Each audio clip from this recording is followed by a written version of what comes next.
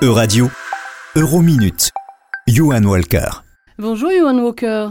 Bonjour Laurence. Pour en revenir à l'actualité européenne de la semaine, le pape était en visite en Hongrie.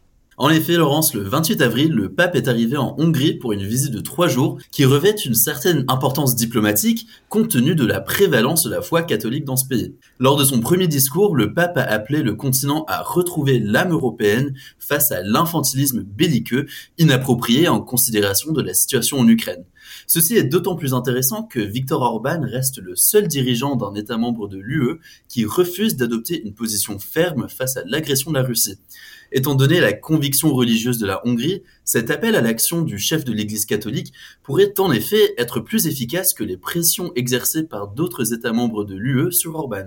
N'y a-t-il pas cependant un risque que ce message du pape soit manipulé par Orban pour servir les objectifs de son propre parti ? C'est là que réside la question, Laurence. En effet, il est tout à fait probable que les communications du parti Fidesz rejettent la responsabilité de la perte de cette âme européenne sur les méfaits des pays de l'Europe de l'Ouest.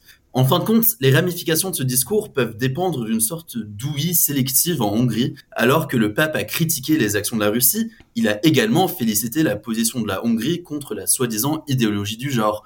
Il reste à voir si le peuple hongrois prend le message du pape dans son intégralité ou s'il ignore son appel au soutien ukrainien pour se féliciter de son traditionnalisme.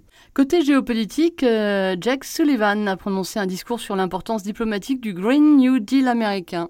Oui, Laurence, le 28 avril, le conseiller national à la sécurité des États-Unis a prononcé un discours sur la stratégie économique américaine, tant au niveau national qu'international. Pour rappel, les États-Unis ont fait l'objet de nombreuses critiques de la part de l'Europe pour leur Inflation Reduction Act, qui a fortement subventionné le développement de technologies vertes sur le sol américain et a ainsi menacé la compétitivité de l'Europe, qui cherche également à affirmer son leadership dans ce domaine. Quelles sont les grandes lignes du message à retenir de ce discours ?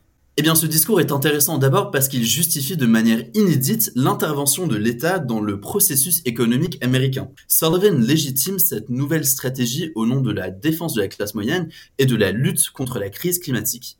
Ensuite, ce discours sert de manifeste pour un nouveau consensus de Washington consistant en une hégémonie américaine dans le développement de technologies vertes avec une hiérarchie de partenaires proches.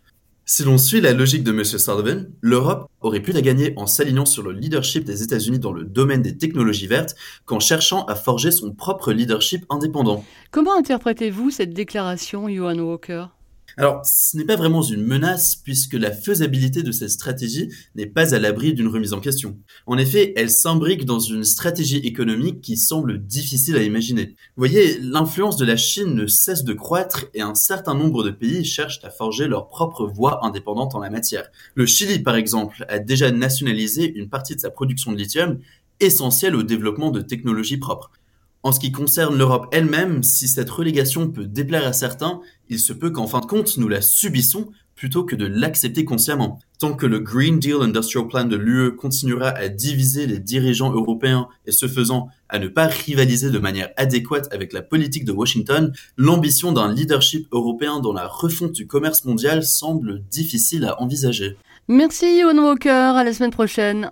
Merci à vous Laurence. Chers auditeurs, n'hésitez pas à vous abonner à la page LinkedIn Europe Info Hebdo pour retrouver ces analyses et bien d'autres sorties quotidiennement. À la semaine prochaine.